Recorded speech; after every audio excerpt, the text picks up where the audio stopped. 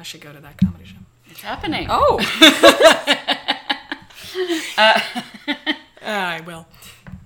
A good gritty evening to you, Amy.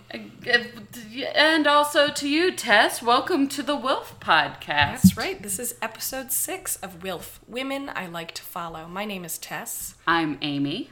And we are your co-hosts. And we don't need to explain what this podcast is. It's the 6th episode. If you've made it this far, thank you. If this is your first time, go back to the beginning. Yeah, get it. But also, you can start here. You'll get it. Yeah, and take a sip of water. And then go back and listen to all of them and rate us and, make us popular. Tess, how you doing? How's your summer? I'm good, Amy. We are midsummer. We are midsummer. Midsummer. I am approaching the end of my technical summer in terms of how I spend my day. Mm-hmm. And as I was telling you today, what I've really enjoyed about this staycation of mine the last few weeks is how much I get to shape my day around my bodily functions. It's relaxing. I don't have to stuff my face as soon as I get hungry because I don't know when I'll be able to eat next. I can eat at my leisure and my leisure. And you? How's your late July? The opposite. Oh? I mean, also good. It's going well. I'm in a class about art and public art and murals. I'm doing comedy. I'm doing work. I'm out and about, constantly walking in the heat. But I do feel a sense of scrambling all the time, of like trying to fit it all in and get it all done. This is my busy season somehow. Wow. But we're thriving. We are. You wrote a whole 3-page paper proposal yesterday while working full-time. Shh, don't tell my boss. You did it on your lunch hour. That's what I meant. Oh, yeah, I did. Yes, I did. I wrote a paper proposal about the lack of sculptures memorializing historic women. Wilfs, one could say. One could. What Sylphs? Sculptures I like to follow? Women I'd like... Women I'd like to memorialize. Because there are how many statues in Philadelphia that memorialize women? Well, statues of Philadelphia that were memorialize real historic women and show their full bodies in sculpture, 2. And how many show Ben Franklin? His full body? Yeah. His full paunchy body? Yeah. 10. Wow. Yeah. That reminds me of that statistic about how there are more men named John on the Forbes 500 CEO list than women. Yeah, more men in late night named James than there are women or people of color. Right, or people not named James. Yeah, honestly. Yes, I think this is a similar problem as far as full-bodied statues of people of color, but I am talking about an installation somebody did regarding the lack of memorialized women and all of the numerous women in Philly's history that have significantly shaped it. Indeed. We have a new Wilf to discuss. Speaking of intersecting. Yes. Her name is Layla Saad, L-A-L-Y-A, space, S-A-A-D. Yes. She is... Would you like me to read her bio? Yes, I just please. pulled it up. On her bio, it says, Layla Saad is a globally respected writer, speaker, and podcast host on the topics of race, identity, leadership, personal transformation, and social change. She is East African, Arab, British, Black, and Muslim. She is from, I think she primarily has lived in the UK and now in Doha, Qatar. And she has a white supremacy workbook, which has gained a lot of attention. Which, to be clear, is not about becoming better at white supremacy. No, it's about confronting how white supremacy has affected and infected you. Yes, it is called Me and White Supremacy. Started out as a PDF and is going to be published as a it will book soon next year. be her first full book. And we will be getting it. Oh, yes. We'll be digging deep. We were introduced to her because on her podcast, which is called Good Ancestor Podcast, the 9th episode's guest is another Wilf, Glennon Doyle.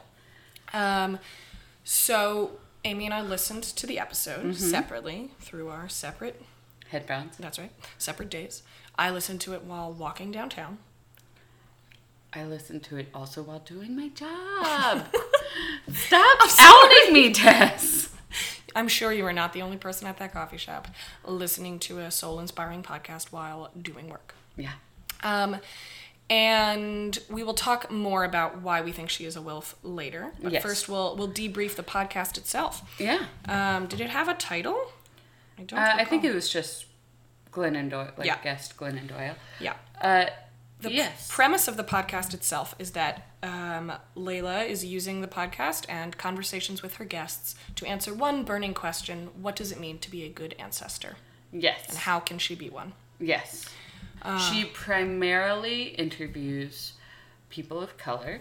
Glennon is only the second white person that she has had on to interview, and they acknowledge that quite a bit, that it's an intentional choice to not interview many white people, and to not to say that the two people that she has chosen are exceptional, but that they are willing to be awkward. Yeah, they are willing to, not be the experts in this. And yeah, I did a little research on Layla after, because I was so moved by her work.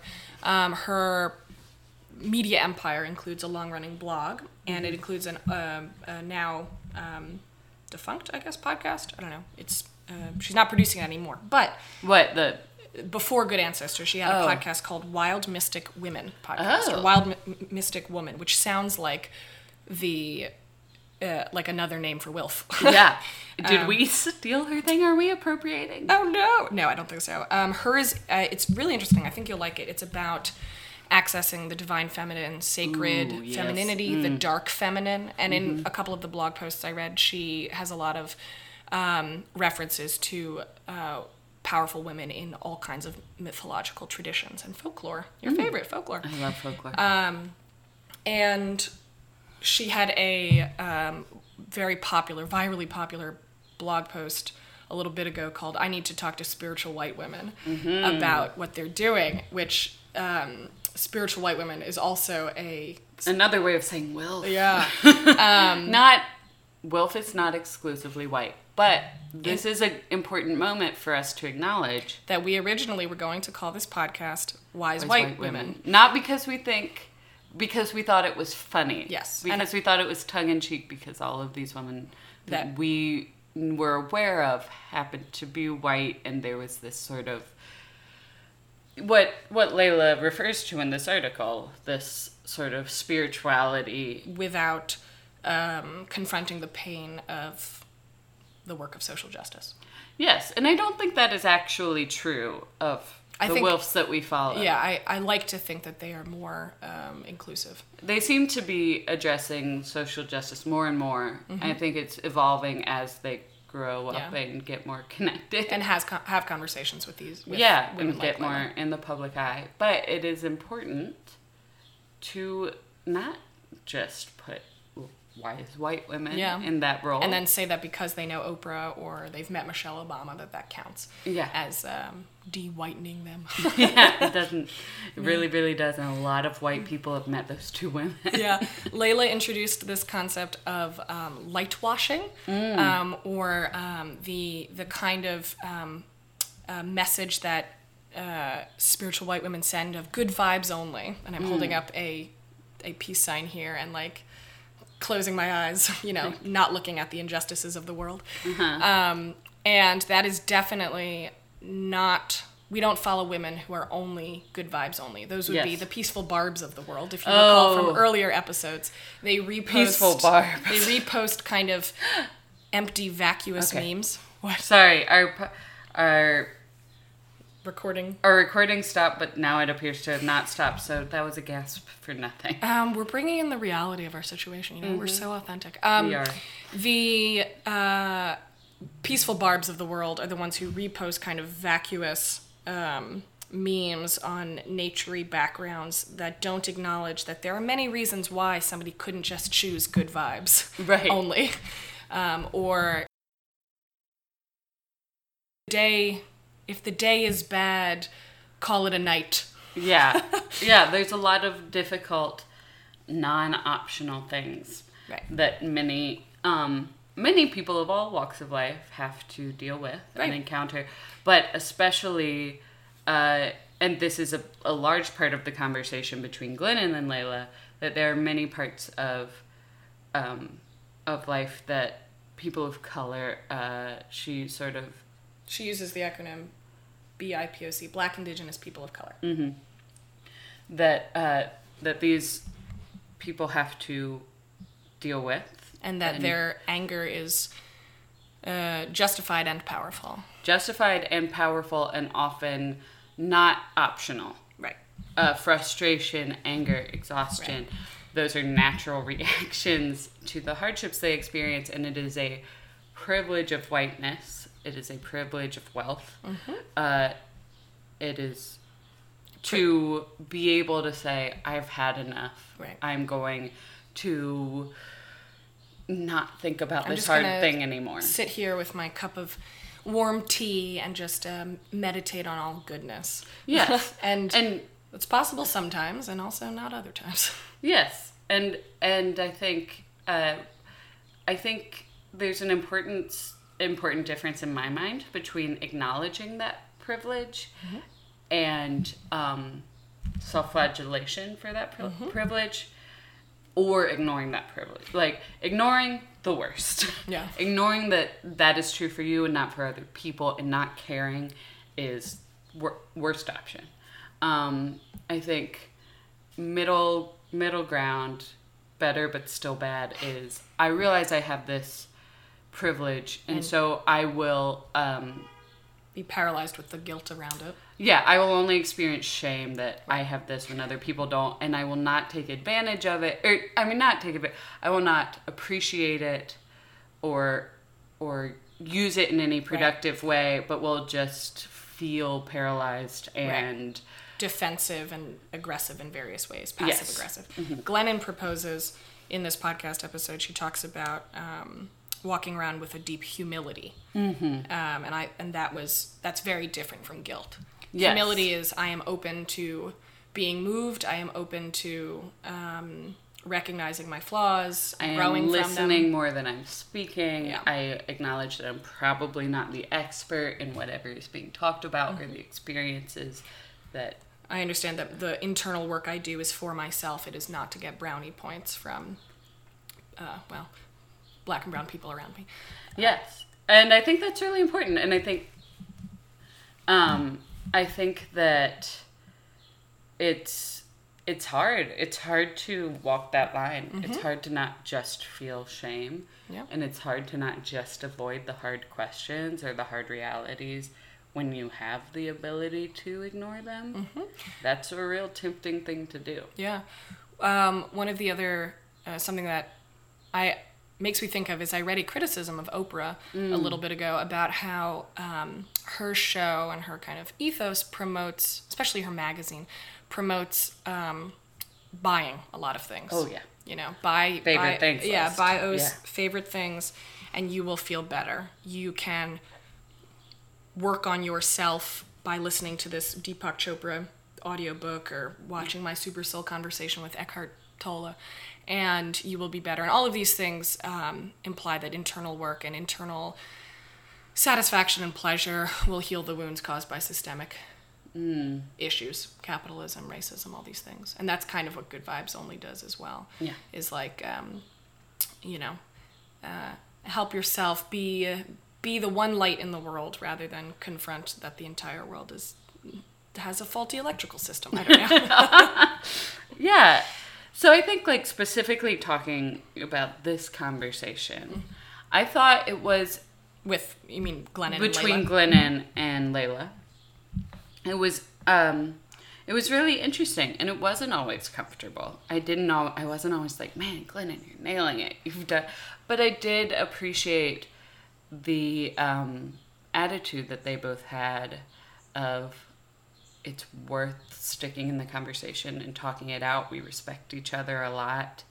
And that it's going to be awkward. And I think this is one of the main points that they kept coming up for both of them, which is it's not the most important thing isn't that you know the right thing to say Right. and that you always say and do the right thing. The most important things are showing up, listening, and then when you don't do the wrong thing, responding with humility. Yeah. And not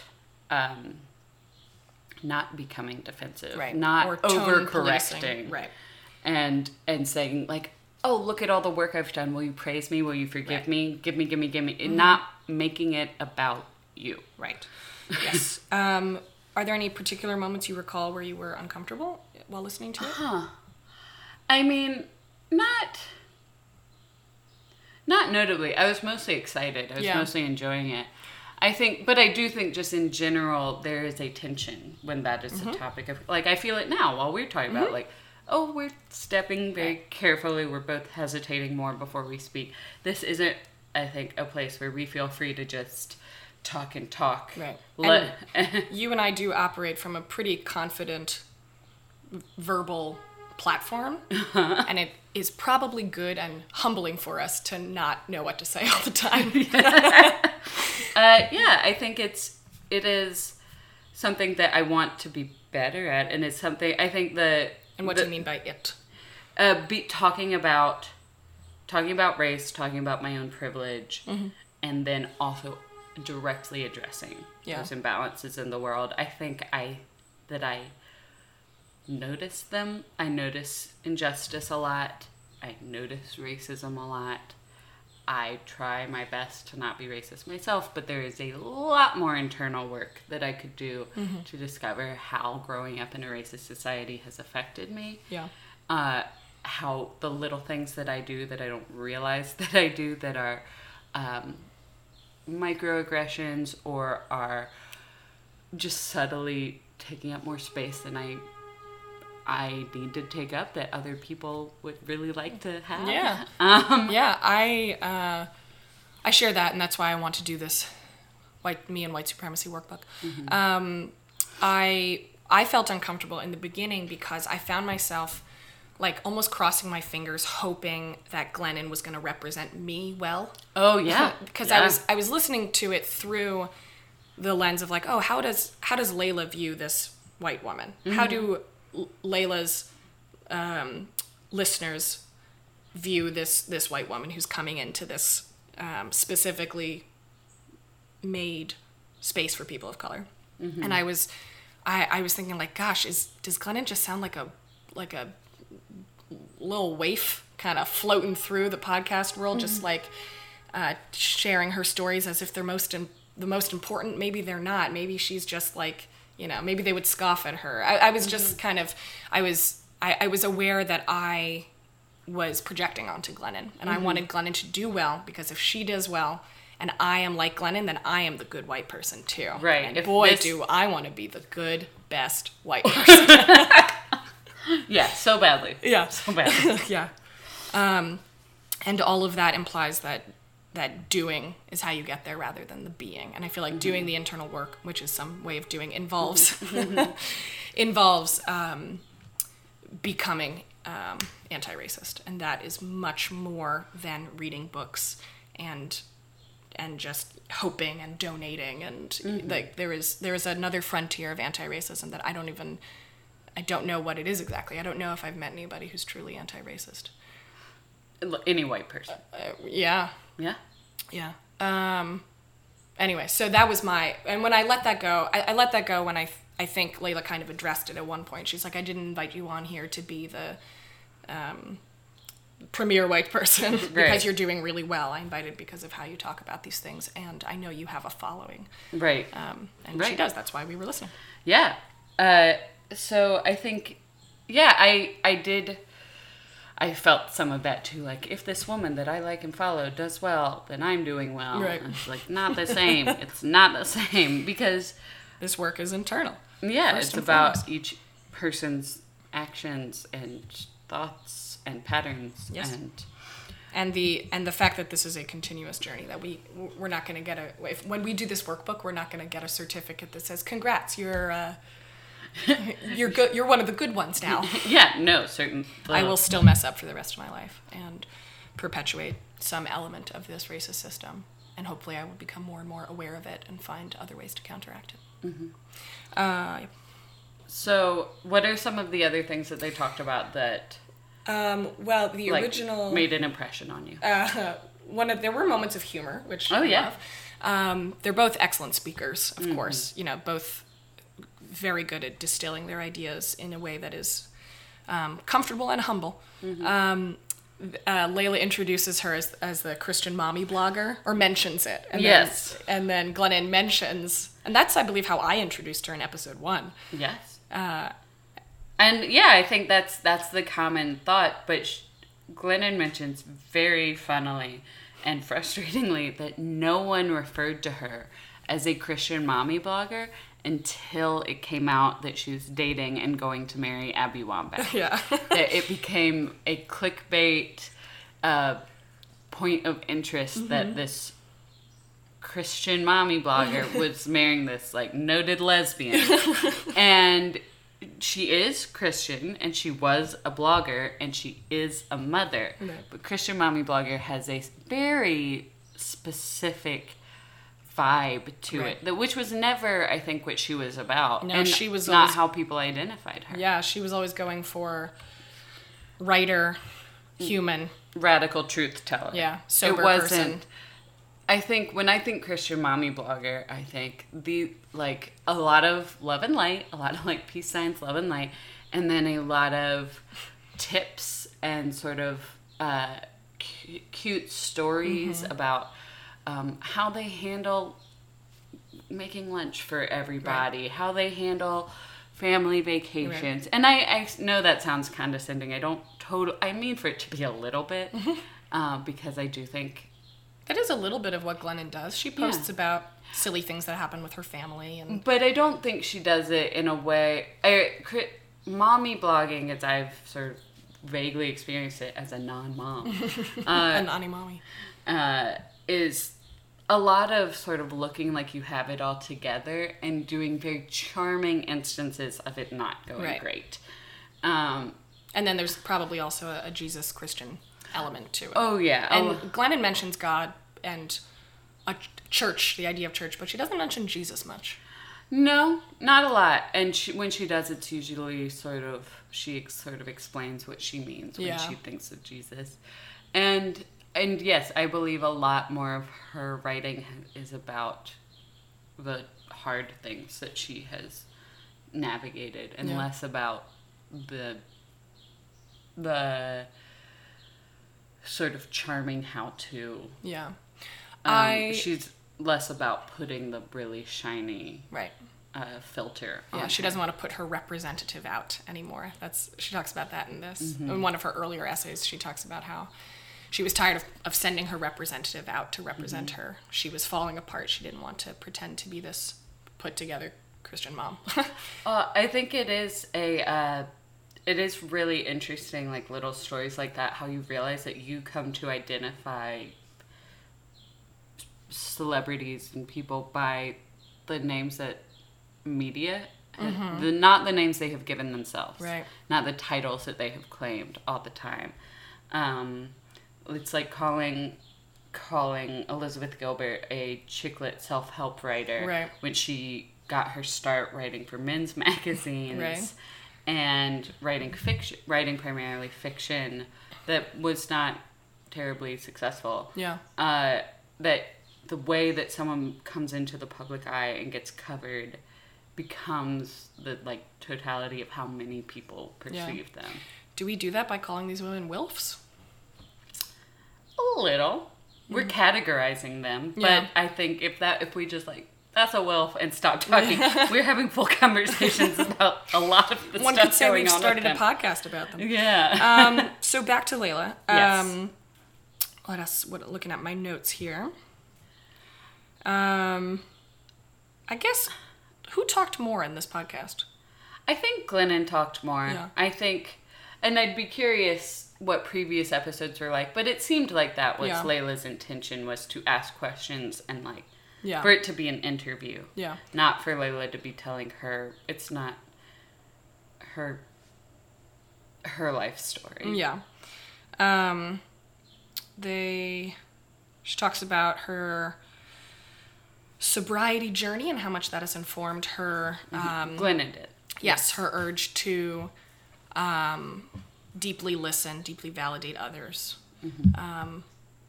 which on brand for her, certainly. Yeah, and overall, I thought I could sense that these women were like really in commune with each other, and that they both bring their whole selves to every expression of themselves. That they are not different behind the mic as they are outside the room where the mic is. Right. Yeah, and they noted that, I think Layla noted that about Glennon, is that something she appreciated about her is that the way she represents herself in social media, the way she represents herself on stage in front of big crowds, the way she has represented herself on other podcasts, and the way that she represents herself in one-on-one conversation off the mic, it's all pretty consistent. Yeah. It's like she talks the same way, she has the same tone, she says the same things. Yeah. And that's, I think, a really... One time I heard Mike Schur, the creator of Parks and Recreation, talk about the creation of the character Leslie Knope, played by Amy Poehler. And that the thing that they nailed down about her character is that she is the same, and she doesn't... Code switch. Yeah, I guess code switch seems like a heavy way to describe it on the sitcom. But yeah, she doesn't code switch depending on if she's in a city council meeting or flirting with a boy. Right. She is herself.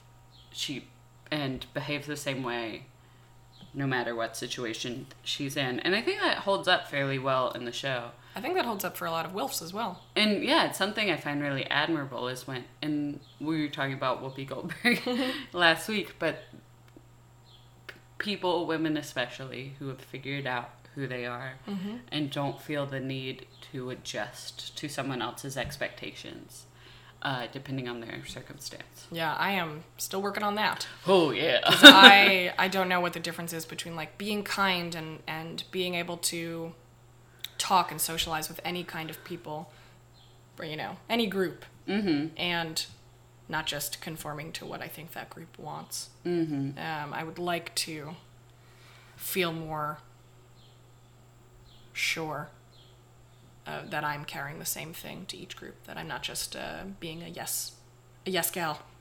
Yeah, I don't get that impression from you, but I do think it is a part of growing up and coming into your own, to realize sort of, this is my center, and it's not so much about making everyone around me comfortable. Yeah, I think oftentimes people are like when somebody says, oh, well, she really knows who she is, or about a man also, sometimes I interpret that as, oh, that means they're kind of abrasive in social situations they don't like. And that's not what I want to be. No. I want to be the person who can think to herself, yeah, this really isn't for me, but I'm not going to make a fuss about it. I'm going to gracefully exit. Yes, I think a part of that, it's not only not putting yourself in a pretzel to make other people comfortable, it's also noting that you don't need to make other people uncomfortable to make yourself comfortable. Right. Like there are ways to take care of yourself and say what you mean and be kind. Yeah. And unviolent. Yes. Let's look at Layla's Instagram. Yes. Well, wait, there's one other thing I wanted to say about the podcast, which I thought was a sort of running theme and a big takeaway for me was it's very similar to the humility is the key thing, but they were talking about, Glennon was talking about her sort of realization that she wasn't the white person she thought of herself as. The realization, she was looking at pictures of the civil rights movement with her daughters. One of her daughters asked, would we be in that march? Her gut instinct was yes, and her other daughter was like, oh no, because we don't do that kind of thing now. Right. And to that sort of dawning realization of I imagine myself to be the type of person who would stand up with other people that need my presence, but I have not enacted that. Yeah, there was a moment when she was talking about the white savior complex, and I have been called out for that at work last year, and it was a sobering moment when I realized I have I have no way to counteract what this person is saying. They are correct. It was about a specific thing that I had said. And I will be vulnerable on this podcast and say what happened next, which is that I burst into tears when this person said, you're treating black people like children. And I was like simultaneously relieved, incredibly embarrassed, humbled, and also crying. And I'm not much of a public crier. And I had the wherewithal to say, don't comfort me. Don't make this about me. I don't know what's happening, but don't comfort me. And she was like, I wasn't gonna anyway. But I've thought about it a lot since, like, why did I have such a physical reaction to one person saying, you're being a white savior right now? And it was because it was like shaking my foundation. My foundation being, oh, I'm not a white savior. I'm the good white person. The other good white person. And, the other good white. And the other white meat. Yeah. Liberal progressive Jews are the other white person. Yeah, I've kept that within me, you know. Yeah. Often, how am I thinking of this person right now? Am I thinking of them as less than, and then I have to go in and give them the tools they need? Why don't I recognize that they already have all the tools, and that maybe I'm contributing to them not being able to use them, or maybe I don't have to constantly put myself in their narrative. Right. Yes, I think that is a very like salient point. Is that something I do with everyone and frequently feel self-conscious about is that I comfort, I show that I care, and I show empathy by telling stories about myself. I'm doing it right now. One could say we have a whole podcast about telling stories about ourselves. But I find that is how I've learned to say, I have experienced something like what you're experiencing, and here's how I felt it, here's what I learned from it, here's how I dealt with it. And sometimes that's great when you're talking to a friend who's going through a breakup, you know, like commiserating, that sort of thing, getting in the trench with them is a way of showing love. But I think often it is a way of centering myself in my own feelings, because I often feel overwhelmed by other people's feelings. And sometimes that storytelling has the effect of one-upping the other person. Yes. Or by just making them listen to me monologue. Making them listen to my story instead of just saying, like, I'm listening to you, I care about you. I would say there's been times where I've emoted something and you've told a relevant story and it was very helpful. And then there's also been times where you've waited and you've told that story later and it's even more impactful because I've gotten the chance to, like, vent to you or whatever. Thank you. And I think sometimes I do the same thing where I will be like, well, let me tell you about this thing. Oh, right. Boy. And it's also, like, you can't always 100% of the time be conscious of how you're interacting with everyone and be all, like, totally intentional and handle everything the perfect way. And there are multiple Ooh, God. Oh, the most I've ever wished that we edited this. Go on, what's the white way? Well, there are multiple good ways to... That made it worse. Humble, roll like a humble stone down this mountain. Yeah, anyway, there are multiple right ways to handle any situation, and there are multiple things that can be helpful and productive. But it's good to notice patterns and self-correct. And I think we talked about this. It's something that they said was, it's that what you do when someone does what was done to you, when someone calls you out and says you did that wrong, you are doing this wrong, you're hurting people, you've hurt me. It is how you handled that that's the test strip. That's the truth. Yeah, I if we're counting how I handle it as everything that's happened since then, not just the crying that happened, I think I have learned from it. And I have done more internal work about it. But still much more. Yeah, people I think the more I can learn that when I make mistakes to not ask for more attention and Yes. to not center myself, but to just apologize and do the work of correcting myself quietly. Yeah. Not asking for praise. Not asking for somebody else to do the labor for you. Or comfort me, like you're Yeah. saying, or like pat me on the head.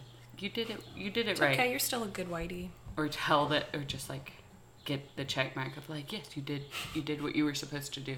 I think, yeah, taking that hit, it's like, okay, right, gotta work harder. Yep. Gotta dig deeper. Yeah. Let's look at Yes. Layla's page. So, okay, this is I think the right time to talk about why we believe Layla is a straight up Wilf. Absolutely. She is joining the Pantheon. She sure is. And I will be subscribing to her Good Ancestor podcast. So she is a Wilf, one, because I like to follow her already. She has a mix of selfies with reflections. Deep reflections on her life and her experiences. Fun things like pictures of her kids going on vacation. They're in Paris right now. Very like cool outfits. There is hats. She's and headscarves. She has numerous posts just about her family and being happy. And then she also has a lot of posts about her work, her message. Sometimes they are quotes with a plain pastel background. Sometimes it is pictures of her book. Or Yeah, I think events. Yeah, advertisements for events. So we in a future episode, sometime soon, I think we will lay out our criteria for what makes a Wilf. We feel the need to. From the feedback I've gotten from listeners, people seem to get it. I think people Right. get it, but it's good to have like an understanding. I think a verbalized understanding. Sure. But Layla is someone who I think we are both inspired and moved by, who has become famous not because of a job that is that naturally like begets fame, Right. like acting, comedian, musician, Right. but because she has moved a lot of people, has Right. done important work, and unlike many other admirable people, she is connected with this chain of other people and interacts with them online. And she's very active on social media, which is not necessary for someone to be someone I'd like to follow and someone I admire, but for us to have access enough to them to talk about consistently on this podcast. Yeah, and it is necessary. all of our aforementioned Wilfs follow her. So Yes. Abby, Elizabeth, She's Cheryl, Glennon. she's in the world of these women and their shared ideas, and they all reference each other. And she... Yeah. So to restate, her Instagram handle is Layla F. Saad, Layla FSAAD. Follow her. Yeah. And the post that we are talking about, I think it's from July 22nd. And it's her in a jean jacket, wearing glasses, with a headscarf, her head resting in her hand, looking tired and annoyed. Yep.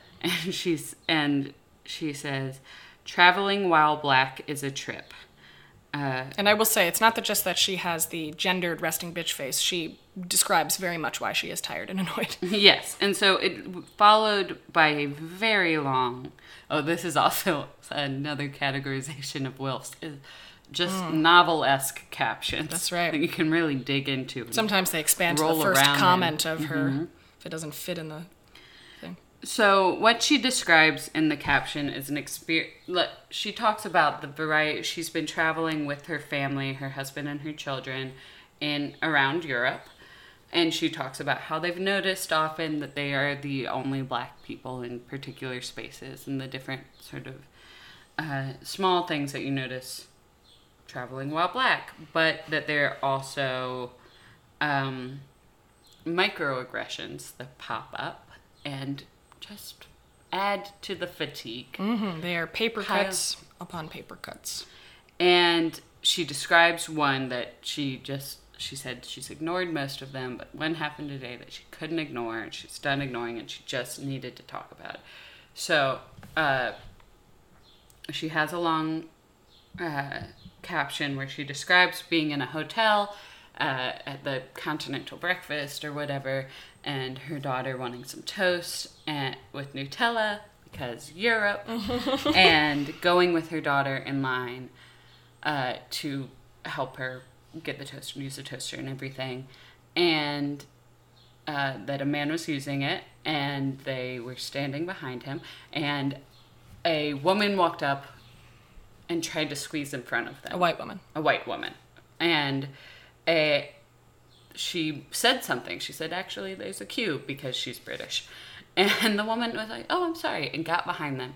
When the man left, this woman reached over them and put her croissants in the toaster ahead of them. Sidebar, in like a 2-slot bagel toaster or a toaster This oven? was a huge question I had. It's like, a toaster oven? Who puts croissants in a toaster? We shouldn't be centering the toaster. It's true. Or the croissants or the white woman. Or the Nutella. Because I'm guessing that toaster was white, so everything, croissant, woman, and toaster were all white. So this woman just not only tried to sort of front them in line, but reached over their bodies and ignored what she had told them, which was that they were waiting for the toaster. And that she was just furious that this had happened, that it had happened in front of her daughter. She writes, in my book, Me and White Supremacy, I talk about white privilege, white superiority, anti-blackness, and white centering. This woman did all of this in a space of just a few minutes and then went on her merry way. Mm-hmm. And I read this and I thought, oh, that's awful, that's annoying, that sounds so frustrating. And also, like, I think there was a piece of my brain that resisted, that was like, that sounds super annoying. Is it worth this super long post about what it's like to be black while traveling? Like this, to give it so much attention and energy. And then I went to a show that night, and I was waiting to get into the show and get shown to my seat, as it was a comedy show. And this man just refused to look at me, squeezed in front of me, pulling his girlfriend alongside me, and got right in front of me in a line of probably 40 people. He just went straight to the front and got his ticket scanned and got in before everyone. The show was not about to start. He was in no rush.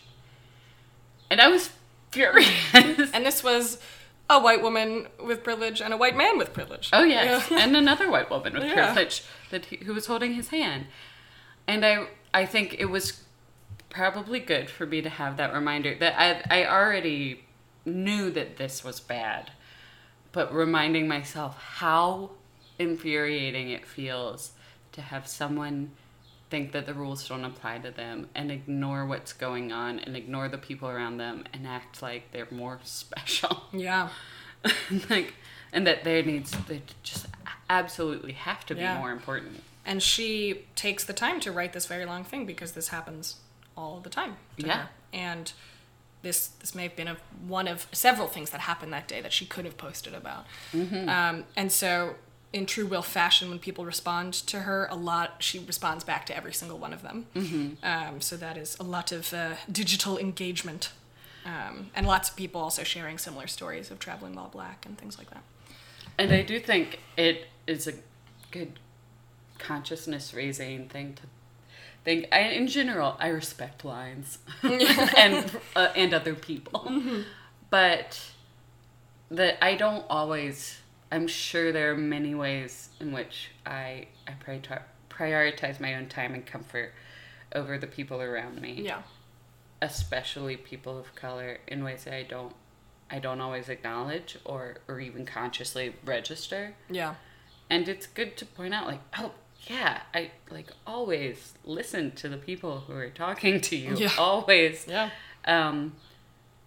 Like, respect people's personal space and time. Yeah, absolutely. So, yeah, that is Layla Saad. Yes, more from her in the future. Very excited to learn more. And I acknowledge that I just had the thought. I was like, oh, we're talking about a black woman. This is good. This is, you know, we're doing the work.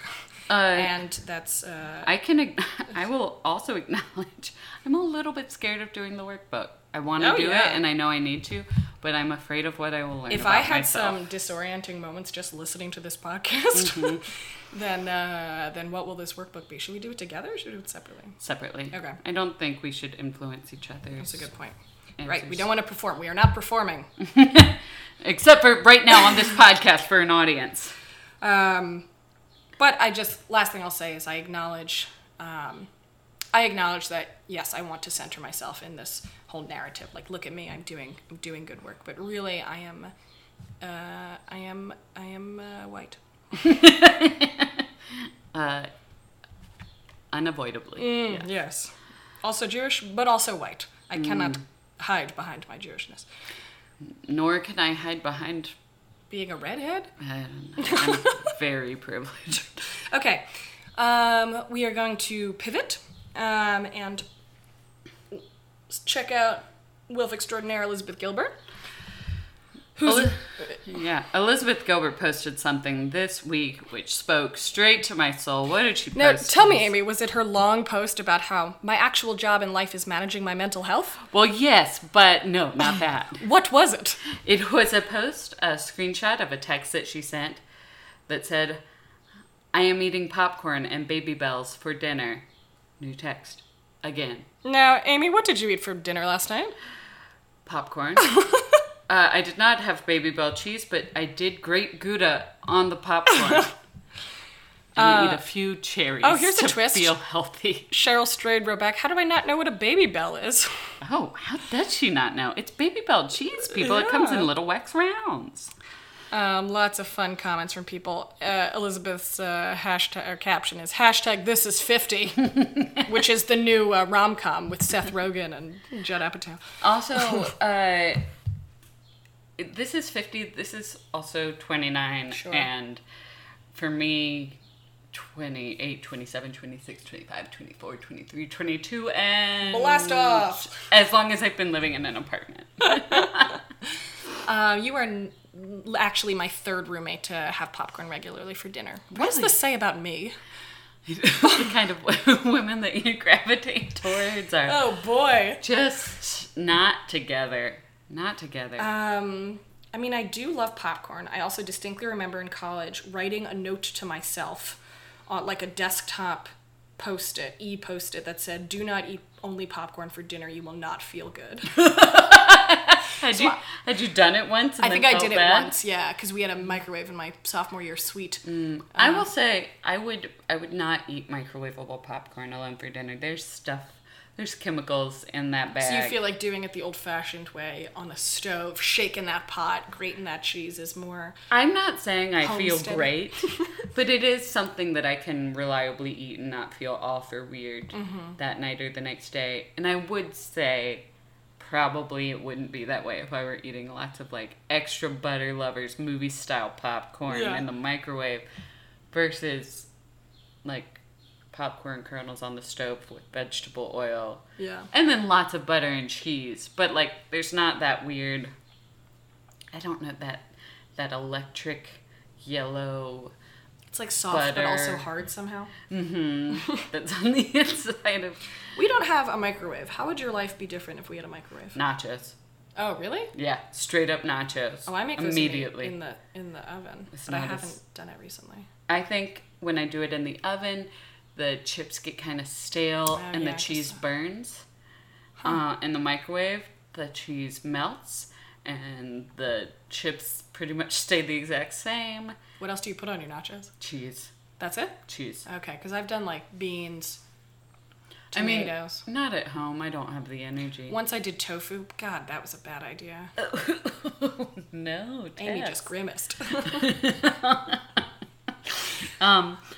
Yeah. I would... Also, my dad gave me a special thing that pops popcorn with oil, like I cook it on the stove, but in the microwave, it's like this special silicone contraption.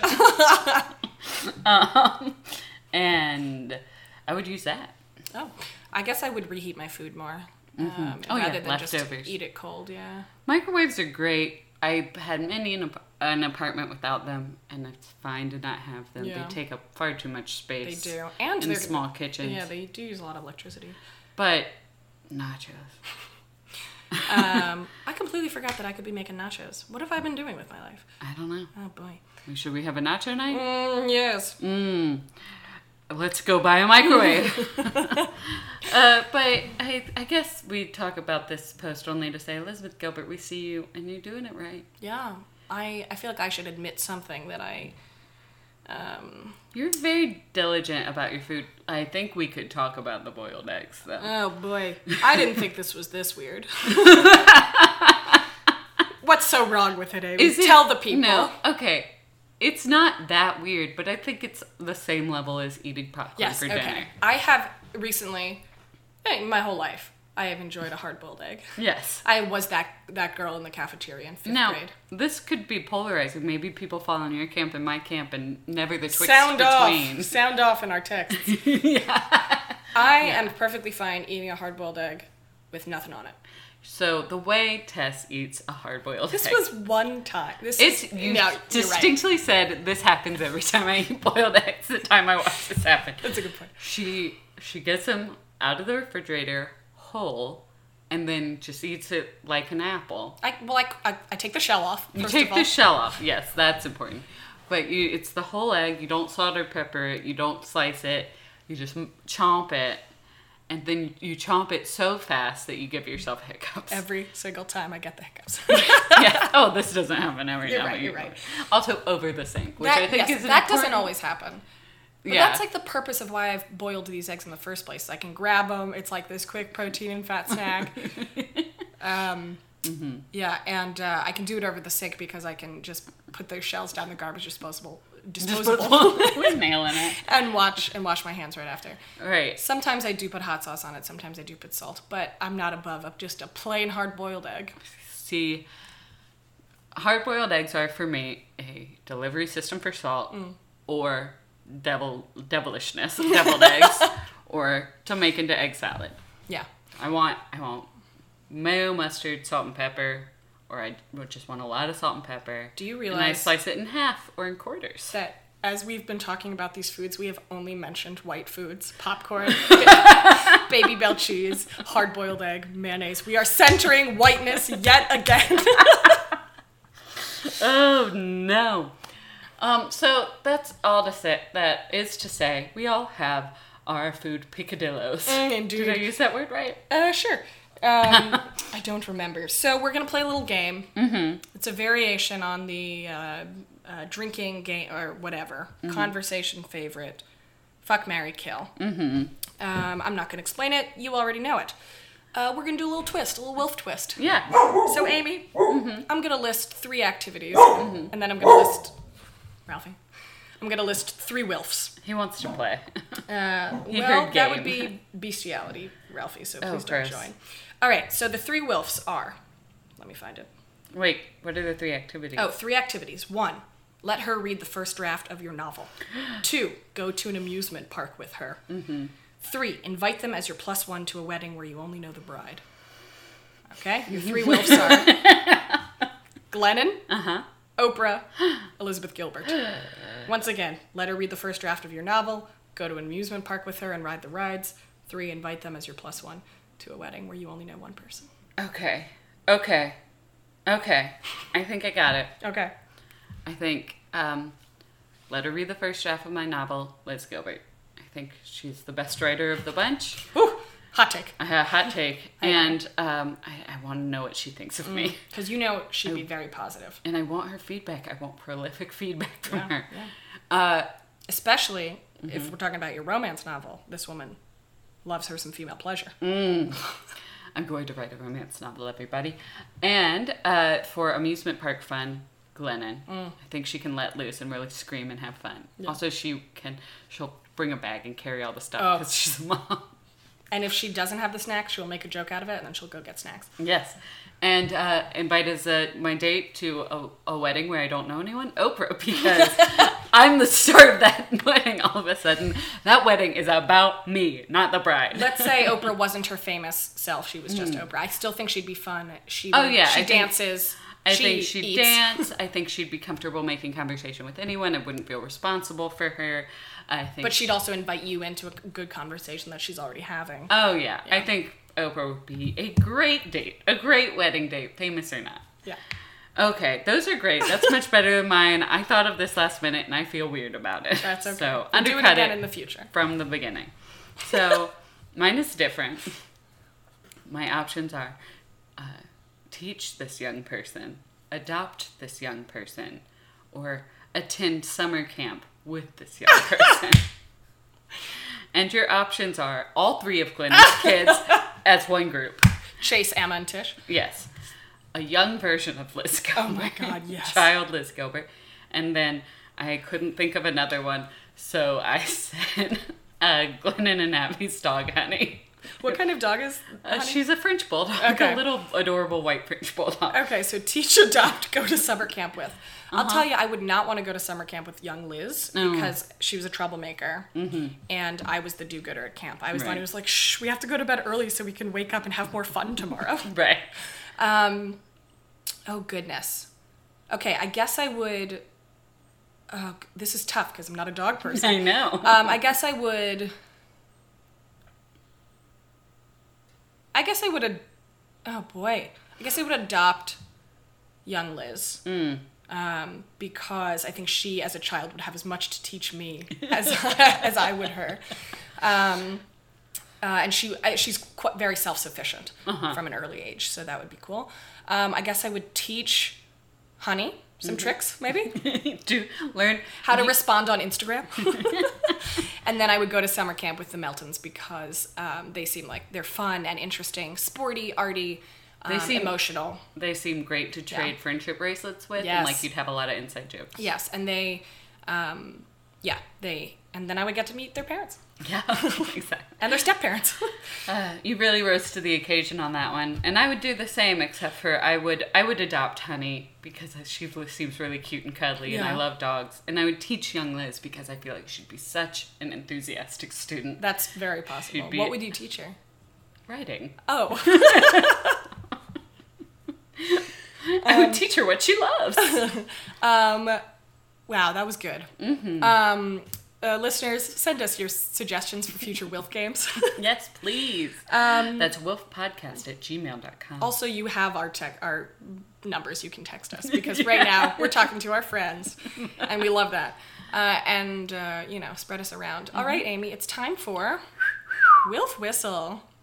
So last week my Wilf Whistle was how to start a new habit, and I'm working on it. What's that habit? I've been meditating, loving kindness meditation every night. My trick is allow myself to lie down while I do it, and to only try to do 5 minutes. I think that's where you're supposed to start. I've never been able to get beyond 5 minutes. So far I've done it more nights than I have not. Oh, I didn't know that. Yes. Sidebar, I actually do something every night right before I go to sleep that I actually got from a Wilf adjacent thing. It's a Wilf thing. In Eat, Pray, Love, she says that the last thing she does before going to bed is smile. Oh. And I do that because of that book, actually. Interesting. Is it weird that I find that creepy? No, I don't. The idea I think is good.